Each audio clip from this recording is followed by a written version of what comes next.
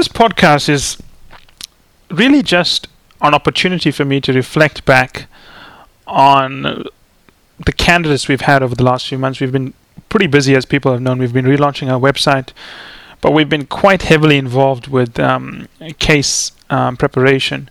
And, we go in waves. We started with the US in January with the internship hires. We're now heavily involved in South Africa, Australia, and Russia, where recruiting is taking place, as well as, lots of continental Europe as well.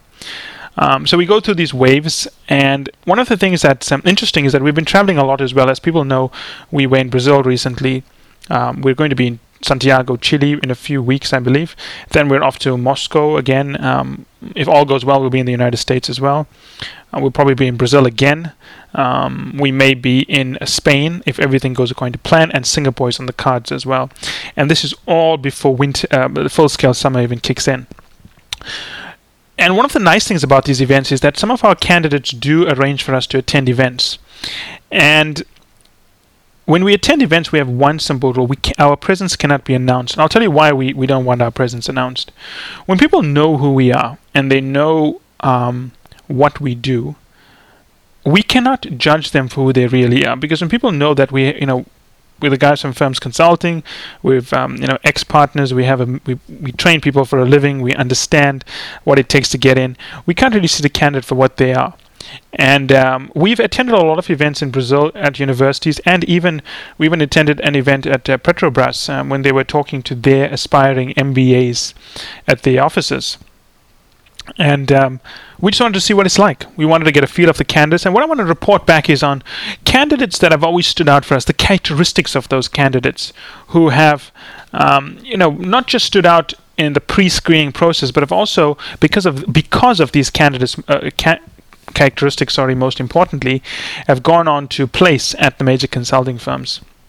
I think the one thing that always strikes me about outstanding candidates is their humility.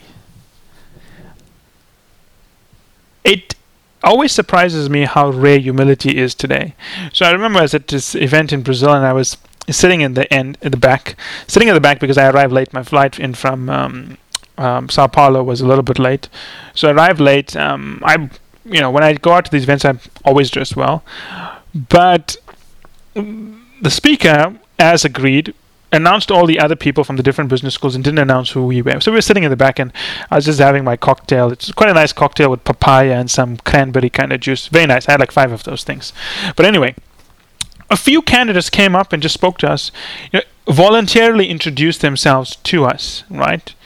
And I like those candidates. I mean, they had nothing to gain from me. They came up to speak to us, and we started talking to them about their career and so on. And midway through the event, it kind of slipped out who we were, because the candidate who invited us kind of made a comment, and the word just spread. And then people who had pretty much ignored us for the whole event, really started climbing all over themselves to try to understand who we were and what we did and so on. But the point is this. The characteristic, I think, of outstanding candidates is they have this willingness to learn, and they treat people as if they're important, irrespective of what their background is. It's very hard to explain this characteristic. So I call it humility, and I find it to be a very important characteristic. And I think that when I speak to candidates, it surprises me how few candidates have humility. Too many people are geared to be arrogant, geared to make you look bad. I mean, some people's approach to showing how intelligent they are is to ridicule what you are doing. So I think humility is very important. I also find maturity important, the ability to handle stress, the ability to not take yourself seriously, the ability to know it's okay to not know everything. I've seen candidates where when we talk to them, they get worried when they don't know the answer to something. And then I look at other candidates, and obviously the mature candidates are generally people who also have a lot of life experience, older candidates. They seem to be okay with the fact they don't know everything. And they're quite comfortable with the fact that given where they are in their training, they wouldn't know everything. And even at the end of the training, there's some things they won't know the answer to, but they'll answer it to the best of their abilities. I find maturity to be quite important. And to be honest, when I'm dealing with a candidate and I'm thinking to myself, is this someone I would want to work with if I was still in consulting? I'd rather have someone mature who could roll with the punches and roll with the chaos. I think humor is also very important. One thing that always cracks me up about Australian candidates is they put a lot of humor into their speech. And I find it quite surprising because I'm generalizing here, obviously. We've only got like 17 Australian candidates, so I'm not talking about the whole population, but it seems to be an Australian thing. And no matter how, and some of our days are pretty hectic, we've got calls the whole day. We're basically back-to-back in calls. And then it's like 7 p.m. at night, we've done calls for 12 hours already, and we're speaking to the Australian candidates, sort of, because of the demeanor they have, and they have this friendly way of speaking and polite, laid-back style, it kind of just washes away all of the stress. And I must say, I do look forward to the calls I have with the Australian candidates. I do look forward to it. I'm not saying I don't look forward to the other candidates, but I think the Australians, it's nice to put them in at the end of the day, and I do that deliberately because of this, is that they just have this really humorous style of speaking. They don't take themselves seriously, obviously the ones I'm dealing with.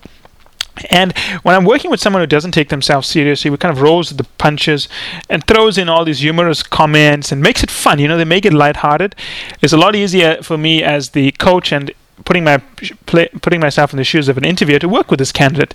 Because after a while, no matter how badly I'm feeling, if a candidate is just going to be friendly and humorous and be professional and polite at the same time, I'm eventually going to mimic their style of speaking. And what this candidate is doing is that by injecting this humor in, they're controlling the atmosphere of the discussions. And I actually like candidates who do that. I mean, humor, obviously pleasant humor, non-sexist, non-religious and so on, but just do not take yourself seriously, If you make a mistake, laugh it off and move on rapidly. Don't and oh and ah and discuss why things are bad and why it's the end of the world. It doesn't help anyone. Time spent doing that is time wasted.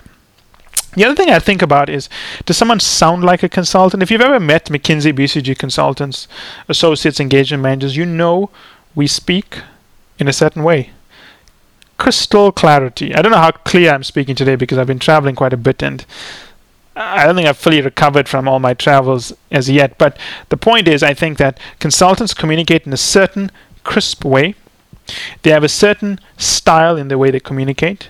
They have a certain way of emphasizing things, de-emphasizing things, but obviously building up and getting you to follow what they are doing. And when I speak to a candidate, I always think to myself, does this person sound like a consultant? Because if they don't sound like a consultant, it's one more gap we have to overcome.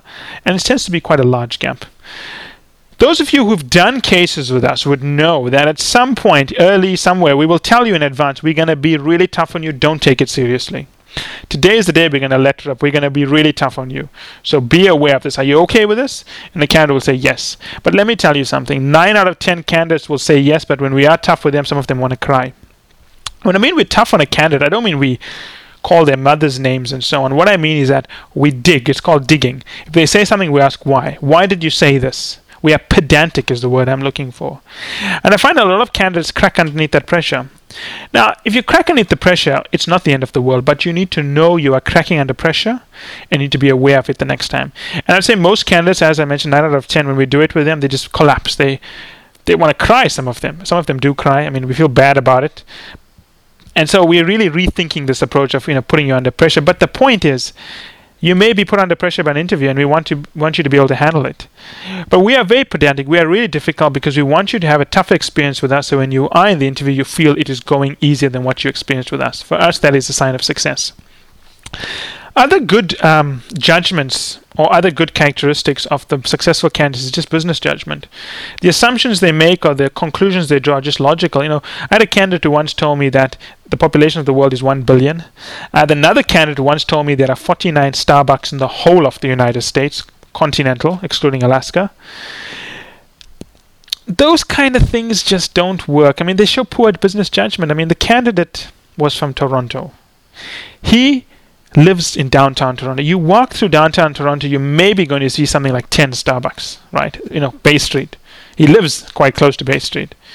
So to tell me that the whole of the United States has 5 times the amount of Starbucks more than the whole of downtown Toronto, I mean, it's just something wrong with their scaling system.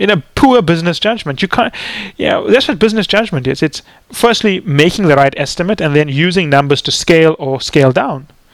Like someone telling me, well, I think Emirates is I told them it's the world's 5th largest airline, maybe 3rd. And I said, okay, I'm guessing that there are big airlines. They probably have 20 aircraft. I mean, really, 20 aircraft for the world's largest airplane? Business judgment cannot be taught. It comes from having, I would say, being well-read, getting into debates and just being able to talk off the cuff. I also find candidates who need to go through a lot of cases are not learning correctly. And I'm going to repeat that. Candidates who need to go through a lot of cases before they become comfortable are not learning correctly. They are memorizing. They are trying to memorize every single kind of case. You only need to go through 5 or 6 cases to understand the underlying techniques to solve a case. And then you got to go through about 5 or 6 more to learn different kinds of cases. But if you're the kind of person who needs to do like 50 cases, then you're not learning the underlying technique. You're trying to memorize the different kind of cases you will face. And, cases are like math. You can't memorize it. 2 times 10 may give you 20, but if you haven't learned 3 times 10 is 30, you can't solve it. You have to understand the underlying mechanics.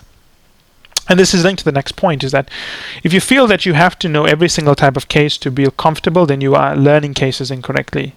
We spoke about humility and niceness. I'll talk about emotional intelligence. You got to be really careful here, especially in the United States, Canada, and I'd say London and even Australia, in the sense that, Singapore as well, multicultural societies, you got to be really careful with the comments you make.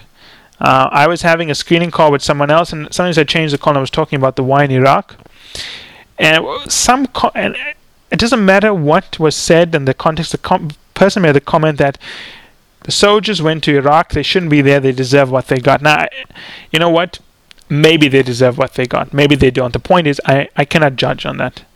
But what I can judge is that imagine your interviewer is the brother, sister, mother, daughter, niece, nephew, uncle, or aunt of a soldier fighting in Iraq. How will that come across? Sure, consultants must be unemotional, but I can assure you, when they are neglecting you and declining you, they will find a reason to decline. You never make emotionally unintelligent. Well, that's just an emotional landmine, right? You never say things like that. You never say things like that. Or like the brilliant Eton Oxford candidate, probably one of the best people we ever had, right? Who speaks Thai because of the in inverted commas fun he had during his youth when he was in Bangkok, and tells the Thai interviewer that, I really enjoy the nightlife in Bangkok, and when I was young I had a lot of fun here. So, I'm pretty sure that most people in Thailand are not proud of the reputation Bangkok has for its nightlife, and Pattaya and Phuket and so on. You can't make a statement like that. I'm not sure that's the reason he got declined, but let me tell you, if I was a Thai national and someone made a comment like that, I would have been taken aback immediately, right? The part about the Bangkok nightlife, okay, a little bit dodgy area you're going to, but the part about all the fun you had at night is, it could be interpreted too many ways, so I would not do that. Emotional intelligence is a big thing. Don't screw it up by making ridiculous comments. If ever you are making a comment because you feel hurt, you are making the wrong comment. Because if you feel hurt, you feel attacked, you are defending yourself. If you defend yourself, your objective is to defend yourself, not to get the job. And you're responding with the wrong objective in mind. So emotional intelligence screws up a lot of candidates. And some people say comments that it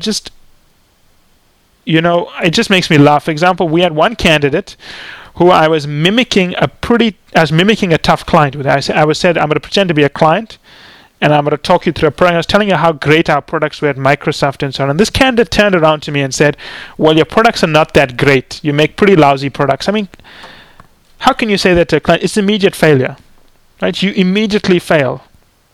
And then I was putting a lot of pressure on a German candidate once. And the comment I made to her is, why do you think you'll be a good management consultant? Because you spend your whole life in IT. And she turns around to me and says, what do you mean I spend my whole life in IT? I don't spend my whole life in IT. Tone was negative, and she was attacking me. And she was wrong, because she did spend her whole life in IT, but according to her, the fact that between the ages of 0 when she wore diapers and 16 when she was in high school, she wasn't in IT, I couldn't make that comment. Which to me shows a lack of emotional intelligence, a lack of the way people communicate, being emotional, especially when I told her I'm going to be tough on her. Whenever you take things personally, you're going to screw up. Political awareness, I see this a lot. Comments made about Iran. You do not comment about a country you know nothing about. I don't care whether Iran drops an atom bomb on someone. You cannot do that because you don't have the background. You don't know where your interviewer comes from. You are not an expert on Iran. You cannot make comments about a country. You cannot make comments about Iraq. You cannot do that. There's a lot of underlying reasons why decisions are made at the geopolitical level, and you are naive to think that the West is right all the time. I don't care if Hitler was reborn, he took over Germany again, and he killed children. You do not make political comments until you are absolutely 100% sure of what you are saying. And the point is, politics is messy, with a lot of behind the scenes events taking place, so you can never be sure of what is happening. So politics, religion, ethnicity are off the limits. Off limits. If I tell you what have you read about, tell me about something you've read about recently, you start going on a rant about how Iran is threatening the world, you're out. I don't care. I mean, you could be right. You can present to me evidence that has been validated by every single government. You can present evidence that's validated by the Iranian government. I'm not interested. You went off key. You went on an attack, and you cannot do that. Political awareness is very important. And political awareness is not knowing what's happening politically. It's knowing the way people react as a result of political situations. So you cannot make comments like that. Generally calm people I always like. They make me feel calm, which is always good if I'm the interviewer. Know the basics well, do a few cases to understand the basics. And please, if you are good at math, it is not a competitive advantage. Right? I always point this out to people. If math was the number one criteria for being a great management consultant, MIT would dominate the consulting ranks, but they don't. Harvard, Wharton dominate, not the math wizards. So you have to be good enough at arithmetic, and not even math, let's be honest. Arithmetic is plus, minus, divide. Not even multiplication. The inverse is dividing. You don't have to know how to do fancy options pricing analysis. Okay, if you're interviewing for the McKinsey corporate finance practice or the BCG value creation practice, then yes, do that. But by and large, you have to be good enough at math. So I'm hoping a lot of the things I told you in this podcast are not new. I'm hoping. But if it is new, I would take it to heart, because a lot of the things I'm telling you are very important. Do not derail your chances by making silly mistakes, by not doing enough due diligence on what is required. Right? A lot of the things you need to do to get into management consulting are easy, but people don't do it because they are, I would say there's an information overload today. I mean, if you go on the internet and you Google McKinsey interview, BCG interview, you get so much information. Most of it written by well-meaning people, but not applying real scientific rigor. I mean, I really love those blog posts where people had one experience, and because they had the experience, it's now conventional wisdom, and it applies to everyone. One person who scored 3.3 on their GPA got into McKinsey, and they now paint the picture that McKinsey is not worried about your GPA. The exception does not make the rule. The world is governed by normal distributions, Poisson distributions, right? By and large, you want to be on the mean. If you are not on the mean, you got to ask yourself why. Is it negative? If it's negative, is it detrimentally negative? If it's not negative, is it positive? Good. But by and large, the world's a Poisson distribution. Unless you, you went and graduated summa cum laude from Princeton or magna cum laude or something for your Harvard economics degree, then you're pretty much, tending towards the upper side of the mean. But the point is, even then, do not look at grades only. There are many other soft skills that you need to have at your disposal. And as always, I'll be willing to entertain any comments, queries, or questions.